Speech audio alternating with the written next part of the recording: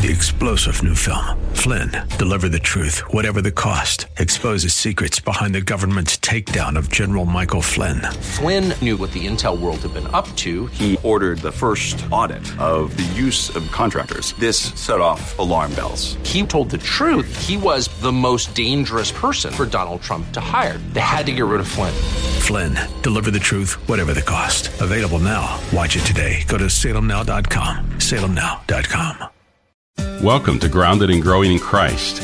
I'm Dan Rhoda, a pastor of Orland Park Christian Reformed Church, and today we are going to open the Bible together to hear from God's Word. To hear all of the messages in this series, please visit groundedandgrowingradio.com. There you can learn more about this audio ministry, and we'd love if you'd consider providing financial support by making a gift of any amount. If you're not part of the local church, Orland Park Christian Reformed Church welcomes you to worship with us this Sunday as we gather to worship and hear the Word of God proclaimed. You can learn more about our church at groundedandgrowingradio.com. 2 Timothy is a remarkable book. Of course, the Bible itself, from beginning to end, is a remarkable book. All of it is inspired by God. All of it is profitable for teaching and rebuking and correcting and training in righteousness. All of it is God's Word. But 2 Timothy has always been a book of the Bible that has appealed to me in a particular way. And the reason for that is that I think that this is perhaps the most intimate of all of Paul's letters that he wrote, again, under the inspiration of the Holy Spirit. This is the last letter that he wrote before he died, and it's filled with all sorts of personal comments that you don't get in a number of the letters that Paul has written. And for those of us that live right now and remember the life and the ministry of the Apostle Paul and recognize that he was the most successful missionary that the church has ever known, we forget that he was somebody that faced an incredible amount of difficulty and hardship. And a lot of that is recorded for us in the book of 2 Timothy. In 2 Timothy chapter 1, he's talking to Timothy and he's talking about how he is suffering. He's talking about the fact that so many who had once been with him have now deserted him. In this passage that we just read, he talks about his own chains. He's been arrested for preaching the gospel. He's in Rome as he's writing this book of the Bible to Timothy. He's in prison. He's cold. At least I assume he's cold, because at the very end of the book he writes and he puts this really interesting instruction to Timothy. He says, when you come, would you bring my cloak? He talks about all the people that had left him, that desired the glory of the world more than the glory that's found by following and trusting in Christ Jesus. And he's a man who's dying. He talks about how he's already being poured out as a drink offering at the end of this book. And so this isn't the picture of Paul that we often get. At least when I think of Paul, I think of a preacher who is really powerful in his sermons. I think of a writer who gives us, under the inspiration of the Holy Spirit, the largest part of the New Testament. I think about a man that the Lord used to work miracles. I think of a successful missionary. I often forget about the man that's given to us in 2 Timothy, lonely and alone, cold and dying, at the end of his life, and still trusting in Christ Jesus. And so the words that we receive here in 2 Timothy chapter 2 are likely not being written in triumph,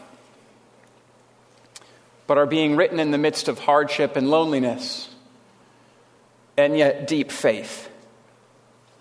Timothy, you're my child, Paul says. Be strengthened by the grace that's in Christ Jesus. Paul's saying, Timothy, your strength comes from Christ's grace. Now we know that grace is so deeply beautiful.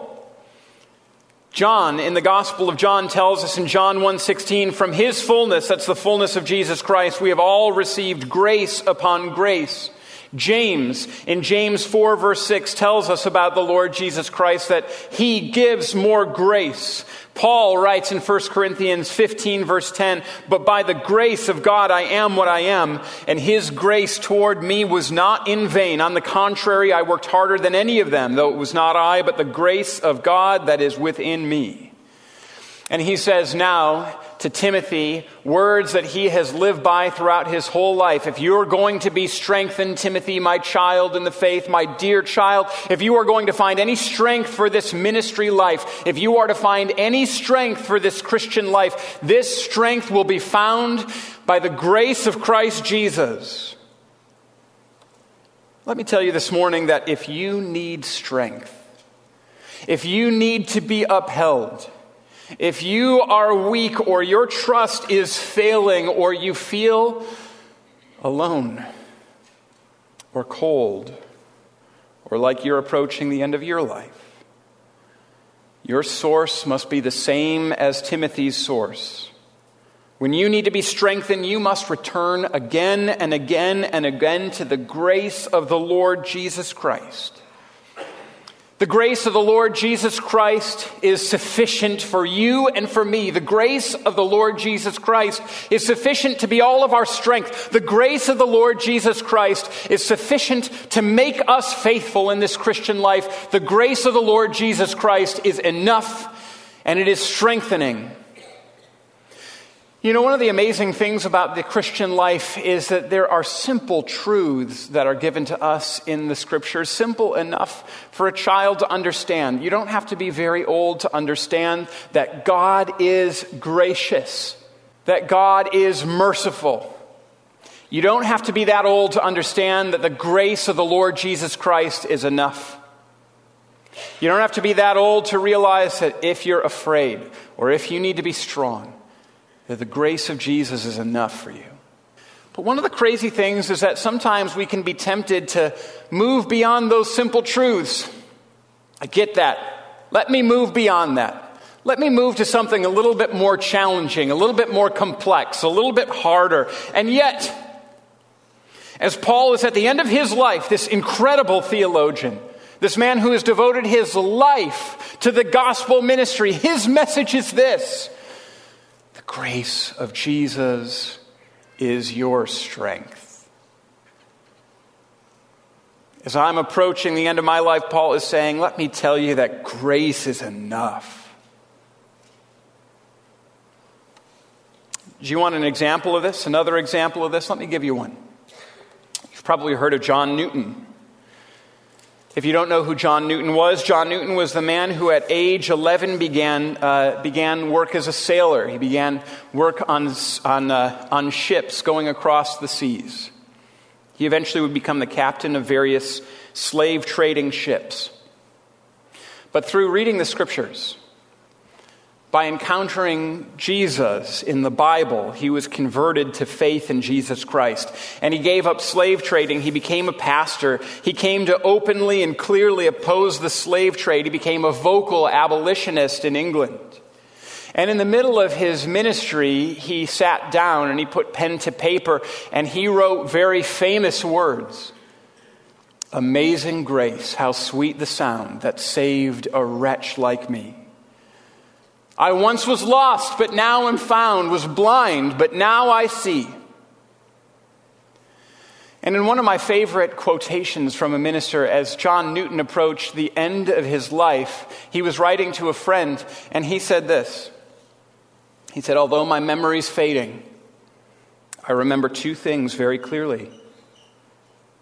I am a great sinner, and Christ is a great Savior. Grace was not something to be moved beyond for John Newton, but even as he approached the end of his life, he said, even as I forget the other things, I remember this. Christ is gracious, and he saved a wretch like me. To all of us who are here this morning who are weak or weary, be strengthened today by the grace of Christ Jesus. He will give and give and give. In Christ Jesus, there is an inexhaustible source of grace, and this grace in the Lord Jesus Christ is enough for you. It is our strength. Today's message on Grounded and Growing in Christ will continue in just a moment. To learn more about Orland Park Christian Reformed Church, to listen to other messages from our audio ministry, or to make a financial gift of any amount, please visit groundedandgrowingradio.com. That's groundedandgrowingradio.com. This audio ministry is made possible by gifts from listeners like yourself, and we greatly appreciate all those of you who continue to make it possible to share this work with listeners across Chicagoland. Now let's return to today's message. And now, in 2 Timothy 2, verse 2, he's told, "And what you have heard from me in the presence of many witnesses, entrust to faithful men who will be able to teach others also." Timothy had been given a good deposit. It had been entrusted to him, but he was not to keep it for himself. He was to pass it on to others, who would then pass it on to others, who would then pass it on to others. This gospel message is not supposed to stay within us, but it's supposed to be passed on. And that's what Timothy was charged to do. Entrust it to faithful men who will then carry on this gospel witness, who will be able to teach others. The gospel message is not supposed to be for only one age, only for one time. It's not only for one group of people, but it's supposed to continue on and continue on and continue on and continue on. And when the gospel message is entrusted to faithful minister and then trusted to a faithful minister and then entrusted to another faithful minister, the impact becomes so broad and big and deep and wide. It's really beautiful. There was one commentator on Scripture who wanted to share a story of how entrusting the gospel to faithful preachers had an impact throughout generations. And so he laid out this story. This minister said this: in the early 17th century, the Dr. Richard Sibbes wrote a little book about Christ called The Bruised Reed. A copy of that book fell into the hands of a tin peddler who gave it to a young boy who was named Richard Baxter, who read the book, was shaped by it, and grew up to be the greatest Puritan pastor. Baxter wrote, among other things, A Call to the Unconverted, which a man named Philip Doddridge read in the early 18th century, and in turn wrote The Rise and Progress of Religion in the Soul. William Wilberforce read that book, and it so changed his life that he led the fight for the abolition of slavery. He was a tiny, stunted man, but had such eloquence for Christ that James Boswell immortalized it by writing that during one of his great speeches, that little shrimp grew and grew and grew and became a whale. I love that. Indeed, Wilberforce became a huge influence in the 19th century British culture and saw the abolition of slavery in Britain just 3 days before his death. Entrusting the gospel to faithful pastors, who then entrust it to faithful pastors, who then entrust it to faithful pastors, has an impact throughout the generations. That's one of the opportunities that we have as a congregation. It's something that I am so thankful for. You know, I haven't been here for all that long, but just in the 5.5 years, I have gotten to see many pastors to be, or pastors come through our fellowship. We've been able to experience that as a congregation. Blake Campbell, who grew up within this congregation, is now serving in a Christian Reformed church on the West Coast. Eli Grunendijk, who was a member here and went through seminary as a member here and interned here, he's now serving a Christian Reformed church in Minnesota. Nathan Voss, who was an intern here this past summer, is finishing up seminary and is planning to head into the Christian Reformed church. Evan Tinklenberg, a member here, is in seminary. He plans to finish a year from this summer and plans to go into the Christian Reformed Church and serve it. The message of the gospel entrusted to the future generation to carry it to other places. And that's not even mentioning the various men and women who have been here throughout their college years, who have grown up in this area, and who have gone out all throughout the United States to carry the gospel message in all sorts of different ways, who are serving as missionaries across the globe. This is a church that delights in seeing the gospel entrusted to the next generation, and the next, and then the next, and then the next. And that's beautiful. And being strengthened by the grace of the Lord Jesus Christ enables us to do that. And so Paul says, pass on the gospel. And then he says, being strengthened by the grace of the Lord Jesus Christ, suffer as a soldier. Verse 3 says, particularly share in sufferings as a good soldier of Christ Jesus. And the metaphor here is talking about the type of singular devotion that is required to be a soldier. the type of singular devotion that follows the call of the general, even if it means laying down one's life. It means the type of devotion that continues through suffering, in the midst of suffering, by suffering, being able to accomplish its goal. This reminds us that when Christ calls us, he calls us to come and die. Take up your cross and follow me, he says. Matthew chapter 16, verses 24 through 26. We're told this: Then Jesus told his disciples, if anyone would come after me, let him deny himself and take up his cross and follow me. But whoever would save his life will lose it. But whoever loses his life for my sake will find it.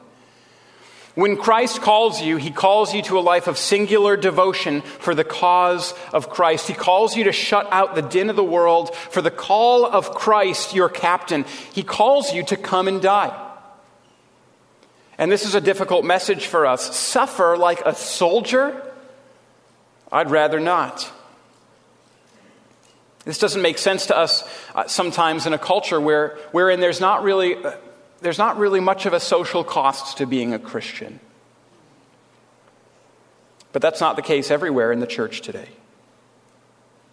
When I was at Synod in 2016, Synod is the national or the biggest assembly of the Christian Reformed Church, and delegates come from all over the U.S. and Canada, and I was in an advisory committee, and I was sitting right next to a man who had come to the United States from Korea, and he was serving a church on the West Coast now, and he had to speak through an interpreter.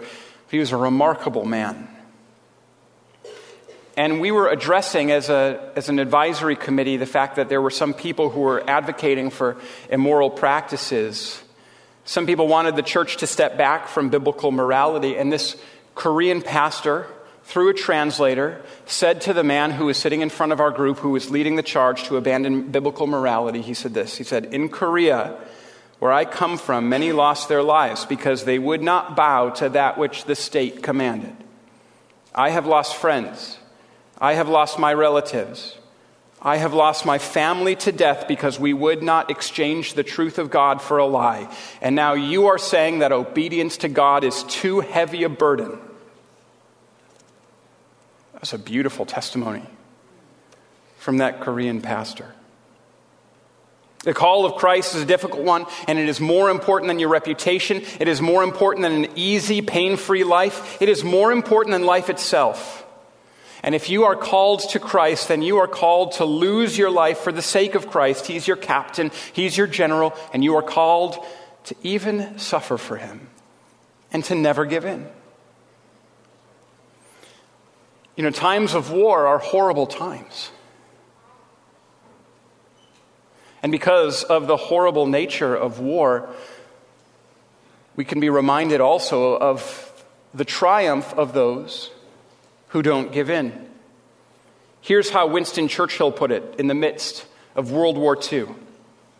He was talking to the British nation as they, for a while, had stood alone against the Nazis. Churchill said, but for everyone, surely what we have gone through in this time period, I'm addressing myself for the school, surely from this period of 10 months, this is the lesson. Never give in, never give in, never, never, never, never, in nothing, great or small, large or petty, never give in except to convictions of honor and good sense. Never yield to force, never yield to the apparently overwhelming might of the enemy. Never give in. And this is the call of those who are called to Christ to suffer as a soldier. Never give in, never give up. Heed the call of Christ and not anything else. Follow Christ before anything else. Heed the call of Christ and be willing even to suffer for him. And then, the metaphor gets a little bit easier to swallow for us. Compete as an athlete. And while the metaphor becomes easier, the call is the same. we're told to compete as an athlete. An athlete, verse 5, is not crowned unless he competes according to the rules. At this time, for all of those that were supposed to compete in the Olympic Games, in this culture in which Paul was a part, they were able to get away from normal life for 10 months to do nothing but train for the Olympic Games, so that it would be an incredible spectacle for all of those who saw the games. And so they would be singularly focused on a particular task, running to win the prize, running to win the Olympic Games. They gave up everything to have this singular focus for the sake of winning this athletic achievement. And so the call here again is wholehearted discipline for the sake of following our Lord. An athlete gives up the comforts that many people want for the sake of elevating themselves physically or elevating themselves competitively. I will give you an example from somebody that I think could be termed an athlete. And if you could call him an athlete, he's my second favorite athlete, and he's my number one favorite movie star, and that is, of course, Dwayne "The Rock" Johnson. For real, he's my favorite movie star, and second favorite athlete to Simone Biles. She's amazing. So this is the man who was so singularly committed to training that he went without candy for 27 years so that he could grow stronger. It is hard for me to avoid candy for 27 minutes. And Dwayne "The Rock" Johnson went 27 years without, so that he could be all muscly and look all cool, so that in the Fast and Furious movies, you could say, "Woman, I am the cavalry." That's my favorite line of his. I think that's the 7th one that he says that in. Here's the point. Here's the purpose. Singular devotion of a ridiculous sort enabled him to be the sort of person that he is.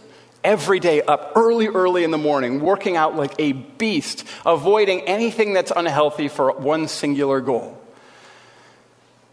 to be Dwayne "The Rock" Johnson.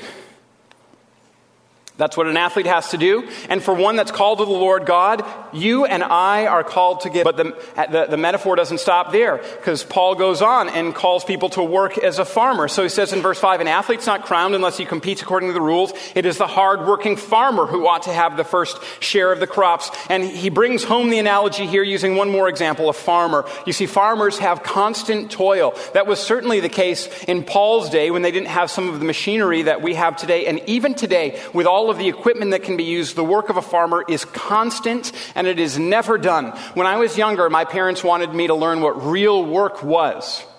And so they sent me to the dairy farm of a family friend in central Wisconsin. They sent me to the Venhuisen farm there. And I would live there for a week or two, and I would spend that week or two doing the chores along with the family. We'd have to get up before the sun was up to walk to the barn where all the cows were. And as we would walk in the barn, we'd find that Mr. Venhuisen was already there, that his day had started long before ours had. And we would milk the cows, and we would clean the barn, and we would feed the cows, and we'd clean out where the pigs were, and we'd care for the calves, and we'd bale the hay, and we'd bale the straw, and we'd do some harvesting, and it would be from like sun up to sundown, and I was exhausted at the end of every day. And I remember as I was graduating high school, we had the Venhuisens come to my graduation party, and I told Mr. Venhuisen, I was like, I was so exhausted at the end of each one of those days, and he said, "Derek, we went so easy on you." And they did. You see, the work of a farmer is never done. And yet it's the hard-working farmer that's able to realize the harvest. And so we should never, ever, ever use the grace of the Lord Jesus Christ as an excuse for us to be lazy to shed it, and to give every part of ourselves to seek to grow in faith and trust in the Lord Jesus Christ. Constant toil, day in and day out, because we're being strengthened by the grace of the Lord Jesus Christ. This is what motivates us to a life of Christian faithfulness, of hard work for the cause of Christ. And then Paul brings it home. He says, remember Jesus. Verse 8. Remember Jesus Christ, risen from the dead, the offspring of David, as preached in my gospel. And just like we started talking about those simple truths of the Christian faith, about how grace about how grace must be central for us, so do we end this morning. This is a simple truth that we're offered in conclusion, but it's something that we must never move beyond. Remember Jesus. Remember Jesus. Remember Jesus. Remember that he was the one who was prophesied. Remember that he's risen from the dead. Remember, he was preached by Paul. Remember, he must be preached by every faithful minister since Paul, all those who have been entrusted with the gospel. Remember that death could not contain him. Remember what that means. Remember that it means that everything done for the Lord is worth it, because everything done for the Lord is eternally worthwhile. Remember that because Christ defeated death, your life will never end if you belong to him. Remember Jesus. My prayer is that the Lord speaks to you through his word, that we cultivate grateful hearts to him and flourish in a world searching for the hope that we find only in Jesus. To hear more about gratitude, to learn about Orland Park Christian Reformed Church, or to support our work preaching the Bible on AM 1160 through this audio ministry, visit us today at groundedandgrowingradio.com. I'm Pastor Dan Rhoda, and on behalf of the Orland Park Christian Reformed Church, we want to thank you for your support and partnership in proclaiming the Bible here on AM 1160. If you're not part of a local church, Orland Park Christian Reformed Church welcomes you to worship with us this Sunday. You can find all the details online at groundedandgrowingradio.com. Thanks again for joining us, and until next time, may God bless you. Grounded and Growing in Christ can be heard weekdays at 2 p.m. on AM 1160. I'm Derek Buikema, pastor of Orland Park Christian Reformed Church. This month we're focusing on the topic of gratitude throughout the Bible, exploring how God has instructed us to flourish in the world with hearts grateful and thankful to God. If you're not a part of a local church, Orland Park Christian Reformed Church welcomes you to worship with us this Sunday as we gather to worship and hear the Word of God proclaimed. You can learn more about our church at groundedandgrowingradio.com. 3-star General Michael J. Flynn, head of the Pentagon Intelligence Agency, knew all the government's dirty secrets. He was one of the most respected generals in the military. Flynn knew what the intel world had been up to. He understood its funding. He ordered the first audit of the use of contractors. This set off alarm bells. The explosive new documentary, Flynn, Deliver the Truth, Whatever the Cost, uncovers the facts behind this scandal. Flynn told the truth. He was the most dangerous person for Donald Trump to hire. I find out the worst enemy that I'm going to face in my life is right here in America. They took my assessment and they wanted me to change it. And I was like, I'm not changing it. They had to get rid of Flynn. With in-depth interviews, archival footage, and never-before-seen personal records of the man behind the headlines. I just felt like I was drowning. Flynn, Deliver the Truth, Whatever the Cost. Available now. Watch it today. Go to salemnow.com. salemnow.com.